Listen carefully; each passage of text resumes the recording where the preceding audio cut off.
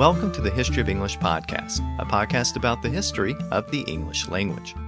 This is episode 41, New Words from Old English. In this episode, we're going to explore how the Anglo-Saxons expanded their vocabulary by creating new words from old words. This included putting two or more existing words together to create new compound words. And it also included the use of prefixes and suffixes, many of which survive into modern English. And once we've explored this process, we're going to see how this new expanded vocabulary combined with the expansion of learning to make Old English a true literary language, capable of producing sophisticated literature, including the most well-known work in Old English, Beowulf. But a quick note before we begin. This episode is about words, lots of words. In fact, this episode is probably more word-heavy than any other episode. And that's because I want to illustrate how the Anglo-Saxons were constantly creating new words within Old English. And all of those new words ultimately allowed English to emerge as a fully mature literary language. It's important to keep in mind that the original Germanic language was a very basic, earthy language. By now, you will probably have noticed that Old English words tend to be short and simple. They're often single-syllable words, and they tend to express basic ideas and concepts. They're the types of words that children learn very early on. Imagine trying to write a novel or an epic poem with the vocabulary of an average small child. You might be able to do it, but it would be a challenge, and that was the problem with the earliest version of Old English. But over time, Old English added more and more new words. Some were borrowed, some were translations of foreign words, and many were new native words. As the vocabulary grew, English was better able to express subtlety, nuance, and emotion. It's difficult to say when English reached this critical mass. There probably wasn't a specific point in time. It just became easier over time to compose more expressive poems and stories. But by the middle 700s, we can say with some certainty that English had achieved that threshold of a great literary language, because that was the period when Beowulf was likely composed. And Beowulf is still considered by many scholars to be the greatest surviving literary work in Old English. So let's look at the growth of the Old English vocabulary. And as we've seen over the past couple of episodes, English was growing during the 600s and 700s thanks to the influence of Latin. Sometimes those Latin words were translated into English by using older English words in new ways. And increasingly, those Latin words were beginning to be borrowed directly into English. But in addition to the influence of Latin, English was also enriching its vocabulary from within by creating new native words. In earlier episodes, I've noted that the Anglo-Saxons loved to use compound words. This had always been a feature of Anglo-Saxon poetry because that type of poetry relied upon alliteration. And alliteration required poets to use words which began with certain sounds at specific places in each line of the poem. So Old English poets routinely invented new compound words to make the alliteration work the way it was supposed to. And as we saw, they relied upon certain stock phrases which allowed them to fill in the blank space with a word which began with the right sound. Well, this process of creating compound words was not limited to poets. This was actually the traditional way of creating new words within the language, and this process of making new compound words is a legacy of Old English which survives into modern English. We still do it all the time. When we encounter new technology, we often invent new compound words to describe it. Think about the vocabulary of the modern computer and internet age. English had to come up with new words to describe all of that new technology. So English speakers created words like chat room, newsgroup, double click, flash drive, flat screen, widescreen, laptop, smartphone, photobomb, website, web page, homepage, username. And even the word podcast is a compound word from pieces of two other words, iPod and broadcast. So English still makes new compound words all the time. So let's take a closer look at some of the oldest compound words in English. Some of those words used by the earliest Anglo-Saxons have actually survived into modern English in basically their original form, and we still use them all the time. Words like sunbeam, earring, landmark, rainbow, and butterfly all exist today virtually unchanged from the time of the Anglo-Saxons. Even the term ice cold which is two separate words today, was once a compound word in Old English. Its pronunciation and meaning have changed very little over the centuries. Sometimes the compound nature of the word has been lost over time. In previous episodes, I've given the example of garlic. It was originally a compound word, gar meaning spear, and leach meaning leek. So it was a spear-shaped leek. But over time, that original meaning has been lost, and we no longer really recognize it as a compound word. Another example of this is place names. A few of these place names have popped up in earlier episodes. England was originally a compound word, Angeland, land of the Angles. Oxford was the Oxford, the place where oxen crossed the river. Canterbury was a combination of Cant, meaning Kent, Were, meaning people, and Bure, meaning wall or fortified town. So it was the fortified town of Kentish people. Another Old English compound word, which we still have in modern English, is headache. It was originally heavad eche. Another Old English word for headache was heavad were, which was literally head weary.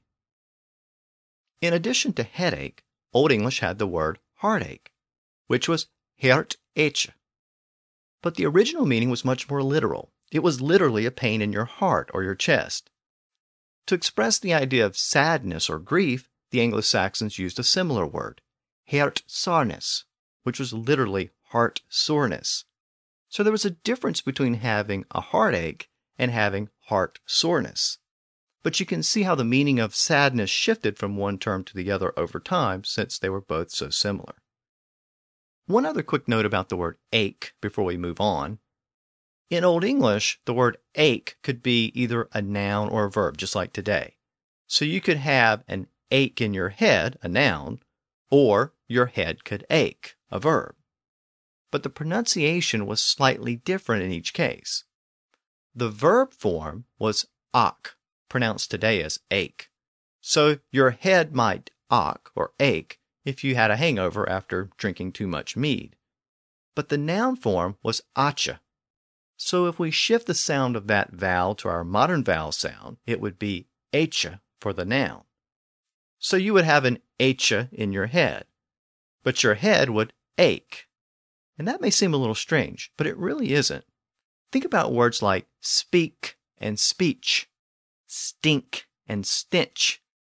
So the verb forms are ache, speak, stink, all with a K sound at the end. And the noun forms are h, speech, stench, all with that ch sound at the end. So these were common constructions in Old English. But whereas modern English has retained words like speak and speech and stink and stench, it didn't really retain both ache and h. But interestingly, it retained the pronunciation of one and the spelling of the other. Notice the spelling of the word ache, A-C-H-E. So English retained the verb form, ache, for pronunciation, but it retained the spelling of the noun form, h. So this is one more example of why modern English spellings are so complicated. Sometimes speakers used one version and scribes used the other, and after that, the two versions no longer matched phonetically. Another Old English compound word, which survives in British English but's rarely found in American English, is fortnight. In America, we hear the term used in conjunction with British events like the Wimbledon Tennis Championships, but otherwise it doesn't really exist in American English. The term fortnight is literally 14 nights, or 2 weeks. The Old English word was 14 nicht, 14 night. But over the years, the word was shortened and abbreviated to simply fortnight. So you might be wondering why it was called 14 nights and not 14 days. Well, this was actually derived from the original Germanic tribes who tended to count by nights. This was actually mentioned by Tacitus in Germania. And the Anglo-Saxons inherited that tradition. And they not only had a word for 14 nights, meaning 2 weeks, they also had a word for 7 nights, meaning 1 week. The word was Selva-nicht, literally 7 nights. It was shortened to sennight in Middle English, but it eventually disappeared, whereas fortnight was retained. Another example of this process is the word daisy, as in the flower. It also started out as an Old English compound word, but over time it got shortened and the compound nature of the word was lost. It was originally dais eye, which was day's eye. It was called a day's eye because the petals opened at dawn and closed at dusk, and over time, day's eye became daisy. And speaking of dawn and dusk, the word dawn was originally a compound word in Old English. It was day-rayed, which was literally day-red, perhaps a reference to the morning sun. Another Old English word for dawn was erday, which was literally early day. Both of those words were later replaced by the Norse word dawn after the Vikings arrived. The word dawn was a variation of the word day, so day and dawn are actually cognate. Now, a few episodes back, I discussed Anglo-Saxon marriage terms, and I noted that the word bridal was originally a compound word, bride ale, which was the bride celebration or the wedding reception. As you may recall, an ale was a feast or celebration, derived from the word ale as beer or malted beverage, presumably because a lot of beer was consumed at those feasts. Well, ale was sometimes consumed at a specific place, sort of like an early bar or pub. And the word for that place survives to this day. It was called an alehouse, an alehouse. And even today, the term alehouse is still a popular term for bars. And if you're familiar with Beowulf, you know another name for this type of place, the Meadhall, the mead hall. And when you drink a lot of ale at the alehouse or mead hall, you might get drunk. And drunk is also an Anglo-Saxon word. And the Anglo-Saxons created a couple of other compound words to describe that condition. If you were drunk on wine, you were weindrucken, wine drunk. And if you were drunk on beer, you were beerjunken, beer drunk. Now, beginning with the late Anglo-Saxons, an English official was assigned to travel around and test the ale to make sure it was up to par. He would travel to ale houses and order a pint and sample it. And depending upon the quality of the brew, he could actually dictate the price that could be charged for the ale. But how did he evaluate the quality of the drink? Well, believe it or not, he would pour it on his bench and sit in it for 30 minutes. When he stood up, if the ale stuck to his pants, the alehouse could be fined for serving poor quality ale which was too sweet or had illegal additives. This official was called an ale conner. Conner was an Old English word which meant examiner or inspector, and it's also the root of the modern surname Conner. Now, I noted that ale or mead was also consumed in the mead hall. Hall was an Anglo-Saxon word, but another word for hall was stee. It was the same word used for an animal pen, as in a pigsty or pigsty, using the modern pronunciation. But as I said, stee could also be used to describe a hall or a meeting place. And the person who was in charge of the stee was the stee guardian or the stee ward. And steward ultimately became steward, S-T-E-W-A-R-D in modern English. So steward was originally a compound word. And by the way, steward is also the root of the modern surname Stuart, which will become a very important surname in later English royal history. Believe it or not, some incredibly common English words like none, never, and nothing were all originally compound words. None was not one, originally pronounced neon. Over time, the two-syllable neon became the single-syllable non, and later none. Never was originally not ever, pronounced ne-avra. And again, it was such a common expression that it eventually evolved into a single word, never. And nothing was originally a combination of none and thing. It was pronounced non-thing in Old English, and it later evolved into modern nothing. Another area where a lot of those original compound words survive into modern English is maritime activity. As we've seen before, the Anglo-Saxon culture was originally a maritime culture, and a lot of Old English words related to ships and shipping are still found in the language today. And since the Anglo-Saxons occasionally had to come up with new maritime words, they often created compound words. In earlier episodes, we saw how Old English poets created numerous compound words for the sea and for ships. So a boat was sometimes called seawood, or a wave courser, or a curved stem. And the sea was sometimes called the whale road, or the water's back. These were mainly poetic compounds, which are sometimes called kennings. And in some cases, these compounds were so commonly used as stock phrases that they began to filter into general usage beyond poems. And many of those compounds are still used today. Words like seawall and ship rope were commonly used words in Old English. A stormy sea was stormsa, literally storm sea. The open sea was weedsa, literally wide sea. We also know that the Anglo-Saxons used the word mer for sea, as in mermaid. Well, if you were tired of being at sea, you were mer weary, literally sea weary. If you were sea weary, you might prefer to be a landlubber, another Old English compound word which survives into modern English. Landlubber is another one of those words which has acquired a different meaning over time. The word originally meant a vagabond or homeless person. The etymology of landlubber is directly related to the word lope, meaning run in Old English. We actually saw that word a few episodes back in the context of marriage terms. You might remember that lope is cognate with leap, and it ultimately gives us the word elope, meaning to run away to get married. Well, a person who runs around on land was a landloper, a land runner. It was originally used to describe a person without a fixed home who travels around from place to place. So it was basically a vagabond or a hobo. But as the word lope gradually disappeared from English, the original meaning of that word was lost. And the word loper gradually evolved into lubber. And over time, the word began to sound like landlover. So the word began to acquire a new meaning. And it started to mean a person who loves land as opposed to the sea. In Old English, a shipwreck was a skipbruk, a ship break. A person who worked on a ship was a seaman, and that word still exists as seaman.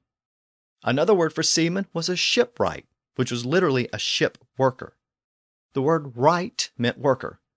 It was also used by the Anglo-Saxons to create a word for a jeweler. A jeweler was a yeamwright, a gem worker. And it was used to describe a wagon builder. The original version of wagon was wain, so a wagon worker was a wainwright. And that term no longer exists except as a family surname. However, thanks to Middle English, we do still have the word playwright, which is literally a play worker. Today, the word flood means an overflow of water, but the original version of the word in Old English had a slightly different meaning.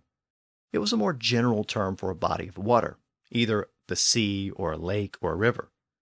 So the Old English word for deep water was heachflod, literally high flood, but it meant high water. The Anglo-Saxons also had the compound word hechtide, which was high tide.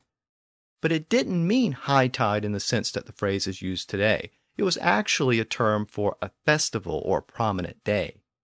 In Old English, the word tide or tide didn't really refer to the change in the ocean level. It was actually a term which meant time. In fact, tide and time are cognate, and we still have that original usage in some words. For example, Yuletide actually means Yule time. So the compound word high tide actually meant high time, sort of like in modern English when we say, it was high time you got here. So it actually meant a prominent time of the day or the year. So it was usually used in reference to a celebration or a festival. And we actually still have the phrase, a high time was had by all, which is basically the same usage. But again, in Old English, it was high tide. So we might have said a high tide was had by all. So high tide didn't have anything to do with the sea level. But all of that changed in Middle English. During that later period, people would speak of the tide or time when the sea level was at its highest, and the tide or time when it was at its lowest. And it was through this usage that the phrase high tide and low tide came into being. again, originally meaning high time or low time. By the way, the sense of the word tide as time led to the word tidy as well. It originally meant timely or punctual, basically having everything in order at the right time. But now it just means having everything in order, so it means neat or organized. So if you were a seaman or a sailor, you had to be careful or you might fall overboard. Another Old English compound word which has changed very little over the past 1,000 years or so. Just like in modern English, the word board had two meanings. It could refer to a wood plank, or it could refer to the side of a ship, as in the word overboard. And since ships were made from wood, it's very tempting to assume that board, meaning a piece of wood, led to the word board, meaning the side of a ship. And while that's possible, not everyone agrees with that etymology. The word board was important in another Old English compound word as well, the word starboard, meaning the right side of a ship. The original compound word was actually steerboard, which was literally steerboard, the board used for steering. Early ships were steered with a large oar or rudder, which was actually called the steer. So steer was also a noun in Old English. The rudder or steer was typically located on the right side of the ship, so that became the steerboard, which meant the rudder side. So contrary to what a lot of people assume, the word starboard doesn't actually have anything to do with the stars. Over time, the pronunciation of the word just evolved and changed from steerboard to starboard. Since the steering mechanism of the ship was usually located on the right side, it meant the ships had to dock on the left side, so they were loaded and unloaded at port on the left side. This side came to be known as the larboard in Middle English, which was literally the loading side. The term later became larboard, but it was apparently confused with starboard.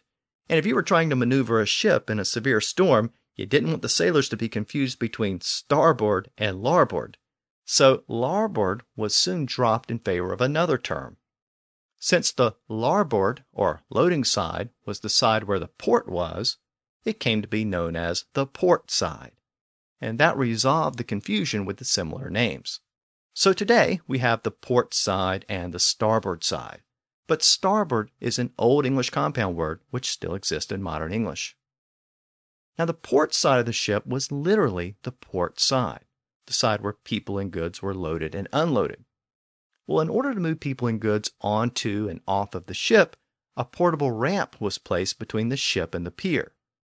This ramp or passage was called the gangway in Old English, and it became known as the gangway, and it's still sometimes used as an interjection, like gangway to mean get out of the way, I'm coming through.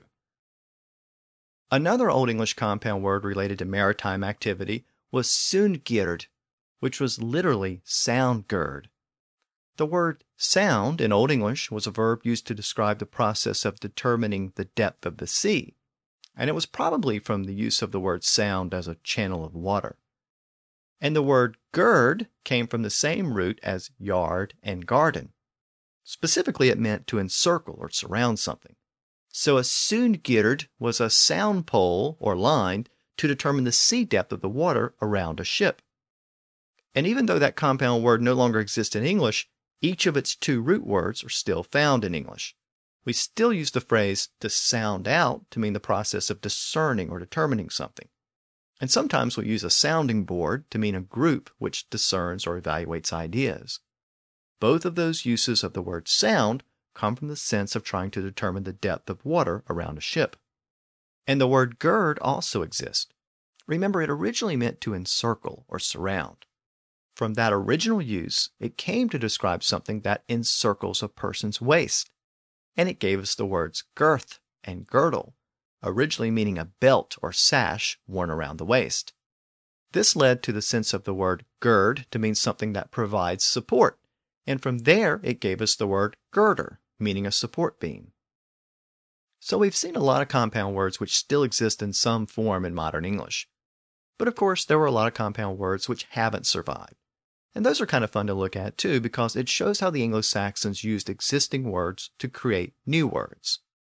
So, for example, a crime was a high sin, and a lamp was a light vessel. I mentioned in the last episode that the word purple came into English from Latin. But the Anglo-Saxons had a native English word for the color. Purple dye was derived from shellfish, mainly in the Mediterranean. And the early Phoenicians were specialists at producing the dye. In fact, Phoenicia meant land of the purple. Well, the Anglo-Saxons must have had some knowledge of how purple dye was obtained because they originally called the color purple fish dye. The word purple actually appeared for the first time in the Lindisfarne Gospels, and it quickly replaced fish dye as the name of the color. In Old English, a distant relative was a ver sib, a far sibling. Someone who was cheerful was glad mode, which was glad mood. Someone who was arrogant was overmody, literally over moody. Something that was precious was dear worth, which was literally dear worth. And something that was desirable was lustbare, lust-bearing. So you can see how English was becoming more expressive as a language. All of those compound words were providing a subtlety of expression which hadn't existed before. Something that was very high was high steep. And we've seen before that the word for creation was frumschaft, literally from shaping or origin shaping. Another word for creation was frumwerk, literally from work or beginning work. The basic law of the people, what we call common law today, was the folk right or folk law. And we've seen before that property was called feo in Old English. Well, household goods were inna feo, inside property.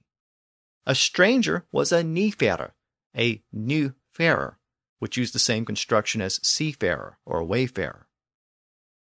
The word galun meant to sing in Old English. Remember that the G sound shifted to a Y sound in a lot of Old English words, especially before the front vowels I and E. So galun had a related word, yelin, which ultimately produced the word yell in modern English. But galun retained its original G sound, since the initial G in that word came before a front vowel, A. So galun became gale. And a bird which sang at night was a nightingale, or nightingale today. A gale or song could be enchanting and could send someone into a trance-like state. So an Old English word for magic was galderkraft, or singing craft. Another similar word for magic which still exists is the word witchcraft, literally witchcraft. I noted in an earlier episode that the Anglo-Saxons sometimes called a spider a gangawaver, a going weaver. Well, they also used the word spithra, which is the original version of our modern word spider. The word spithra meant the spinner, and it's actually cognate with the word spin. But the most common word for a spider in Old English was another compound word, otterkopa, literally poison head. In Old English, otter meant poison or venom, and cope meant top, summit, or round head. So apparently the Anglo-Saxons thought all spiders were poisonous, and some people today still share that opinion. At some point, though, otterkopa was shortened to simply copa, and the web, which was spun by a spider or copa, was a copeweb, or cobweb today. The word cucumber came in after the Normans from French, but the Anglo-Saxons already had that vegetable, and they called it airthapla, literally earth apples. And as you might imagine, the Anglo-Saxons had lots of words for warriors and fighters. Berend meant bearer, so a warrior was sometimes called a garberend, a spear bearer, or a helmberend, a helmet bearer. I've also noted before that the term swordplay was an Old English compound word. It meant battle or fight. They also sometimes use phrases which translate as weapon exchange and death spear exchange. They also had a term for an argument, which was translated as word exchange. And this phrase was used in Beowulf, and it still exists in the modern English phrase, an exchange of words. And the Anglo-Saxons had several words for sword. The word sword was an Anglo-Saxon word, swerd. But they had another term which is really interesting if you're a Star Wars fan. They sometimes called a sword a beoduleoma, literally a battle light, which really isn't that far from a lightsaber. So by now, you can see how the Anglo-Saxons were very adept at creating new words by combining existing words. A slightly different aspect of this process was the use of prefixes and suffixes. So instead of combining two or more independent or standalone words, they sometimes added a standard prefix or suffix to an existing word to create a new word. And we still do that today. In fact, we still use many of the same prefixes and suffixes that were used by the Anglo-Saxons. The prefix a or a was used in both Old English and Latin. The Latin version meant not or away from, but the Old English version meant on, and it produced words like alive, asleep, and afoot. After was a common Old English prefix. The period afternoon became afternoon. In an earlier episode, we also saw that the month after Yule, so basically our modern January, was after Yule, and the Latin word epilogue was translated as afterward.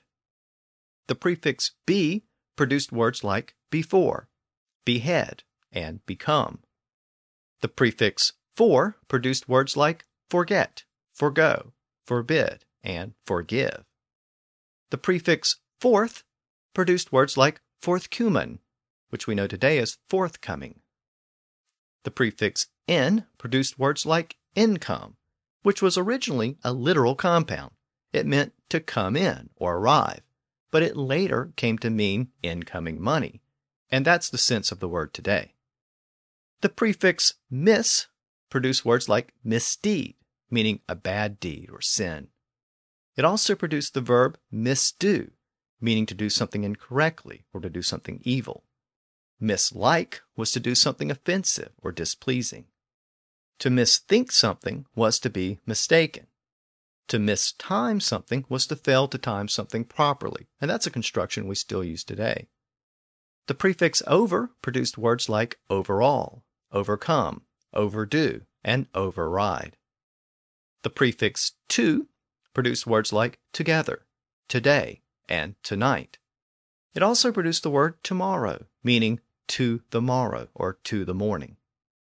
The prefix through produced the word throughout. And the incredibly common prefix un, meaning not, was also an Old English prefix. It produced Old English words like unbind, unborn, unclean, uncouth, undo, uneven, unfair, and many, many others. The prefix under produced words like undergo, underlie, underneath, and understand. It was also used to translate the Latin word subscribe, meaning to write at the bottom of something. Subscribe was translated as underwrite. In a similar manner, the prefix up produced words like upright and up on, which was literally up on. The prefix out produced words like outward and outlaw, someone outside of the law. And outlandish, which was originally a reference to an outlander, in other words, a foreigner. Foreigners sometimes had odd customs and they behaved strangely, and outlandish came to refer to strange or bizarre behavior. The prefix with produced words like within, without, and withstand in Old English. In addition to the many common prefixes which still survive, the Anglo-Saxons also used a lot of common suffixes to create new words. Many of those suffixes have continued into modern English, and in fact are even more common today than they were during the Old English period. To create adjectives, they created a suffix like some, which can be found in Old English words like lovesome and winsome. And of course, we find that suffix in lots of words today. Another common adjective suffix was wise, pronounced wise today. The Anglo-Saxons used it in the word otherwise. They also combined the word right with that suffix, and they produced the word reitwise, right-wise. But over time, the form of the word changed. It eventually became righteous. The suffix full was also used by the Anglo-Saxons. They used it to create words like handful and wonderful. The suffix "leas" is the origin of our modern-day less. The Anglo-Saxons used it in words like careless, endless, headless, and lifeless. And two of our most common adjective suffixes also originated during this early period. "Ish" was used as a suffix in childish, mannish, and the word outlandish, which I gave earlier. It was also commonly used as a place of origin. Words like English, British, and Danish were all created during the Anglo-Saxon period. The suffix "e", spelled with a Y, also originated with the Anglo-Saxons, but it was originally spelled "ig". As we know by now, the G sound shifted to a Y sound in a lot of words, and this was another situation where that occurred. So even though the spelling was "ig", the pronunciation shifted from "ig" to simply "e". That suffix was used in words like bloody, speedy, crafty, mighty, and greedy. Another common Old English suffix was like, originally spelled L-I-C, pronounced leek, or sometimes spelled L-I-C-E, pronounced leecha. It survives in the suffix like in words like childlike and ladylike. But that suffix evolved into another form which is much more common in modern English. The final consonant, k or ch, disappeared over time. So leek or leecha simply became lee during Middle English. And that suffix became our very common adjective and adverb suffix, ly. So a word like friendly was originally freonlik, friend-like, and deadly was deadlik, dead-like. The word fatherly was vaderlik, father-like. But eventually all of those final consonants disappeared and we were left with just lee, friendly, deadly, fatherly. As a general rule, the ending leek, L-I-C, was used for adjectives, and the suffix leecha, L-I-C-E, was used for adverbs. So let's look at a few of the early examples of adverbs. So the adverb carefully was carefullycha, careful-like. The adverb dearly was dearlycha, dear-like. Evenly was evenlycha, even-like. But again, the final consonant ch eventually disappeared. And today we just have the common adverb suffix ly, spelled ly. The Anglo-Saxons also used a lot of noun suffixes. In an earlier episode, I noted that the word dome meant law or judgment in Old English. And that word was used as a suffix and gave us our modern suffix dom, D-O-M. So the realm of the king's judgment was the kingdom, and it was applied by extension to words like earldom, freedom, and wisdom. The suffix hod is the origin of our modern suffix hood. It produced words like childhood, knighthood, and priesthood in Old English. The suffix er was a suffix to indicate agency, and it's the original version of our modern er ending. It survives in words like worker, baker, and speaker. The related feminine suffix estra was also used. It created a word like songster in Old English, which meant a female singer. In early Middle English, it created the word spinster, but it eventually lost its original sense as a feminine suffix. And today, it's used in words like gangster, teamster, youngster, and pollster, which are all gender neutral. The suffix ness was used to create Old English nouns like greatness, fairness, thickness, and sickness. The suffix ship created words like friendship, kingship, and lordship. It meant quality or condition. So friendship was the condition of being friends, and kingship was the condition of being a king. The condition or quality of land was landskipa, landship. But around the year 1600, the English borrowed the Dutch version of the same word. Remember that the SH sound had evolved in English out of the original Germanic SK sound. So when English borrowed the Dutch version of landship, it came in with its original SK sound, and it came in as landscape, which is the version which we still use today. Another common Old English suffix was kin, pronounced cune in Old English. This was literally the word kin, meaning a relative. It had produced the word cuning, meaning a leader of the family, and cuning eventually became our modern word king. But that word kin or cune was also used as a suffix. The word Anglo-cune was a term which preceded the word English. It meant the Anglo-kin or the Anglo-kindred. But at the end of words, kin or cune became kind. And we still see it in words like mankind and humankind. So in its literal sense, mankind is the man-kindred, the kindred of the people. Another suffix which the Anglo-Saxons used was mal. It meant measurement, fixed time, or occasion. And it's one of those suffixes which has largely disappeared over time. In its sense as measurement, the word mal is actually cognate with the words measure and meter from Latin, thanks to common Indo-European roots. The plural version of mal was malum, and when it was combined with a specific unit of measurement, it became an adverb used in the sense of item by item or one at a time. So the Old English word drop malum was literally drop measurements, but it meant drop by drop. And foot malum was literally foot measurements, but it meant foot by foot. And year malum meant year by year. So you can probably discern that this particular suffix died out over the centuries, except in one word, the word piecemeal. During early Middle English, people in England still remembered that old construction using malum at the end of a word. And thanks to the Normans, they now had the French word piece. So in order to express the idea of piece by piece, they went back and used that Old English suffix, and they created the word piecemalum, which survives today as piecemeal. Knowledge of this suffix must have survived for a long time after people stopped using it, because Shakespeare used it in the early modern English period.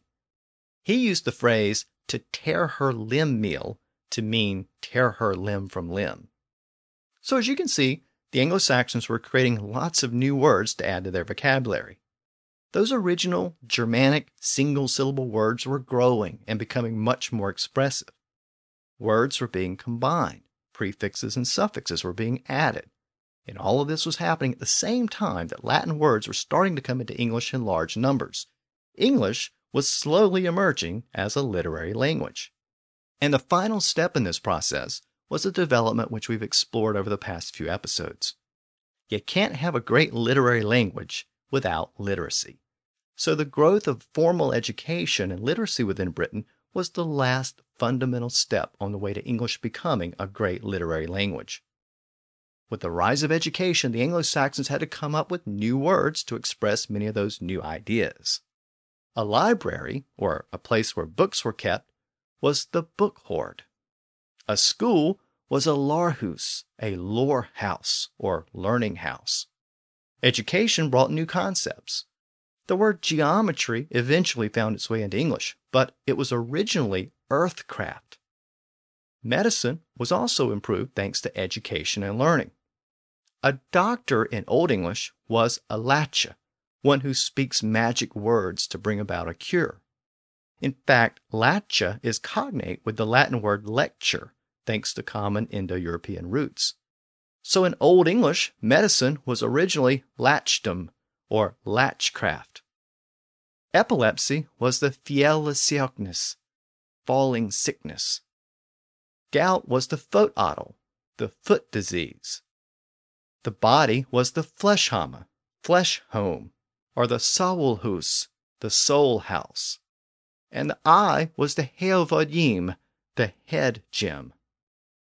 So just as new technologies created the need for new words, so did the burgeoning education system. And English proved to be very adept at creating new words related to education. So I want to digress here for a moment and look at the origin of a few English words associated with learning. And let's start with the word learn. If you've ever sat through a boring lecture staring at the clock, counting the minutes as they go by, then you might not be surprised to learn that the word learn and the word last, as to endure, are both cognate. They both come from common Indo-European roots. The original Indo-European word was something like leis, and it meant footprints or track.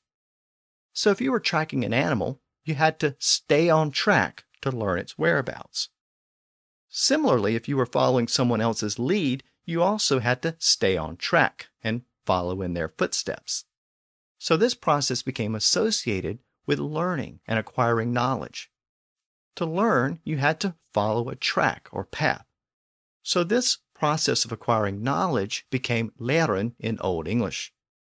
And what you actually learned, the noun, was called lar, which is the original version of the word lore. I noted earlier that a school was called a larhuis in Old English, which was a lore house. And we still have the word lore in a compound word like folklore, which is literally the folks' learning or the people's learning. So learning was the equivalent of following the teacher's lead. And that meant you had to be persistent. You had to stay on track. And that produced the Old English word lasten, which meant to last or endure. So ultimately, learn and last come from the same source. By the way, the sense of last as the final position actually comes from a completely separate Old English word. Now, the Latin version of the same Indo-European root word leis was lire, and in Latin it retained more of its original Indo-European meaning. It meant furrow or track. But sometimes you might deviate from the track. To describe that kind of deviation, the Romans combined the prefix de, meaning away from, with that word lire, meaning path. So delire meant a deviation from the normal path. And that word came into English as delirious and delirium. So if you take a class about folklore and you're trying to learn and you think you're becoming delirious because you can't last to the end of class, you can at least rest assured that all of those key words are cognate. They all come from the Indo-European word for footprints. Of course, footprints is another compound word, but it's not actually an Old English compound word because print is a French word which came in after the Normans. Footstep is actually composed of native Old English words, foot and step. But the first written evidence of footstep is from the early 1200s, in the early Middle English period. So while it may have been an Old English compound, there's no surviving written evidence of it during that period. In Old English, footprints was rendered as footswath, which was literally foot swath. But the Beowulf poet used another compound word for footprints, and that poet hearkened back to the original Germanic word which gave rise to words like learn and last. He called footprints fotlast, footlast. So in a sense, footprints were foot learning. The Beowulf poet uses the word footlast after introducing the dragon in the last portion of the poem. The dragon is guarding gold and other valuables in his lair, but a thief awakens the ire of the dragon when he breaks in and steals some of the valuables. The dragon discovers the trespass by observing the thief's footprints, or footlast. And here's the actual passage from Beowulf. This is lines 2287 through 2290. And first, here's a modern translation. Then the dragon awakened. His anger was renewed. Sniffing along the stones, the dragon discovered the enemy's footprints. The thief had stepped secretly and craftily near the dragon's head. And here's the original version in Old English. Thasig wyrm unwoke, rocht was jenywad, stonk the after a stana, sterk heert onfand, feondas fotlast, heid to forth je stop, durna krafta, draken heafda neck. So let's break that down into each half line and see if we can do a literal translation. The first half line is Thesa worm unwoke, then the worm awoke, or then the dragon awakened. The second half line is Rok was yeniwad, wrath was renewed, or his anger was renewed. Stunk the after stana, stunk then after stone, but it really meant sniffing along the stones. Sterk hert, stark heart, which is really a euphemism for the dragon. Onfond, which meant found out. So sterk hert onfond was the stark heart found out, or the dragon discovered. The next half line is Fiend's footlast, fiend's footprints, or the enemy's footprints. He too forth yestop, he too forth stepped, the thief had stepped. Dyrnan krafta. Dyrnan was an Old English word that meant secretly. So dyrnan is secretly, and krafta is craftily. So secretly and craftily. And the last half line is Draken hefta neck, dragon's head near, or near the dragon's head. And I wanted to read that passage to you for a couple of reasons. First, I wanted you to see how the Beowulf poet used the phrase footlast for footprints. But I also wanted to illustrate how English had become a literary language by the end of the 8th century, by the time many scholars think Beowulf was composed. The poet was capable of combining and shaping words in a very sophisticated way. Not only does the passage satisfy the required alliteration of the poem, it also illustrates how the poet could avoid redundancy by pulling from different sources and by making new words. The primary focus of the passage is the dragon, which is actually a Latin word. And in that short passage, the poet refers to the dragon 3 different ways. Each of the ways represents one of the techniques which we've covered over the last 3 episodes. First, he calls it the worm, a simple, basic Germanic word used to translate the Latin word dragon. Then he uses an Old English compound word to describe the dragon poetically. He calls it the stark heart. And finally, he calls it the draken, which is a version of the word dragon, and thus represents a word borrowed from Latin. So in that one passage, we can see how English had combined these techniques to become a full-fledged literary language. But even though much of this growth in the language had been spawned by the Northumbrian Renaissance, that Renaissance was slowly fading away. So I want to conclude this episode by looking at the changing landscape of Anglo-Saxon Britain in the mid and late 700s. By the middle 700s, the political power of Northumbria was gradually being replaced by another kingdom, the kingdom of Mercia to the south. Mercia had been a threat to Northumbria for decades. Its king Penda had been partially or fully responsible for the defeat and death of Northumbrian kings like Edwin and Oswald. But Oswald's brother, Oswy, had finally defeated Penda, and Northumbria prospered in the aftermath of Penda's defeat. But in the year 716, Ethelbald assumed power as king of Mercia in the English Midlands. He quickly emerged as the strongest ruler of his day, and his power exceeded well beyond Mercia to the other kingdoms in southern Britain. Even though the Anglo-Saxon Chronicle doesn't list him as a Bretwalda or overlord, most scholars have no problem giving him that label. Ethelbald ruled during Bede's lifetime, and Bede described him as the ruler of all of England south of Northumbria. In fact, a charter of the year 736 identifies Ethelbald as, quote, king not only of the Mercians, but of all of the provinces which are called by the general name South English, end quote. He even began to call himself king of all South England. But the powerful Ethelbald was murdered by his bodyguard a couple of decades after that charter, and a period of civil war followed in Mercia. By the end of the year 757, another relative of Penda had claimed the throne, and this king would eventually surpass Ethelbald in terms of power and prestige. That king was Offa. During the later half of the 700s, Offa ruled over a Mercian kingdom that was unrivaled within Britain. And even though Offa never controlled Northumbria, there was no question where the political and social power lay during the later portion of the 8th century. But the rise of Mercia wasn't the only problem for Northumbria. Across the Channel in France, the Frankish kingdom was at the height of its power under the rule of Charlemagne. And Charlemagne oversaw the Carolingian Renaissance there. And that saw the Frankish kingdom bring in some of the leading scholars from Northumbria. And within a few years, the Frankish kingdom had replaced Northumbria as the leading center of education in Western Europe. In addition to those developments, there was another, even greater threat on the horizon. Literally on the horizon. The Vikings from Scandinavia began to arrive in Northumbria at the end of the 8th century.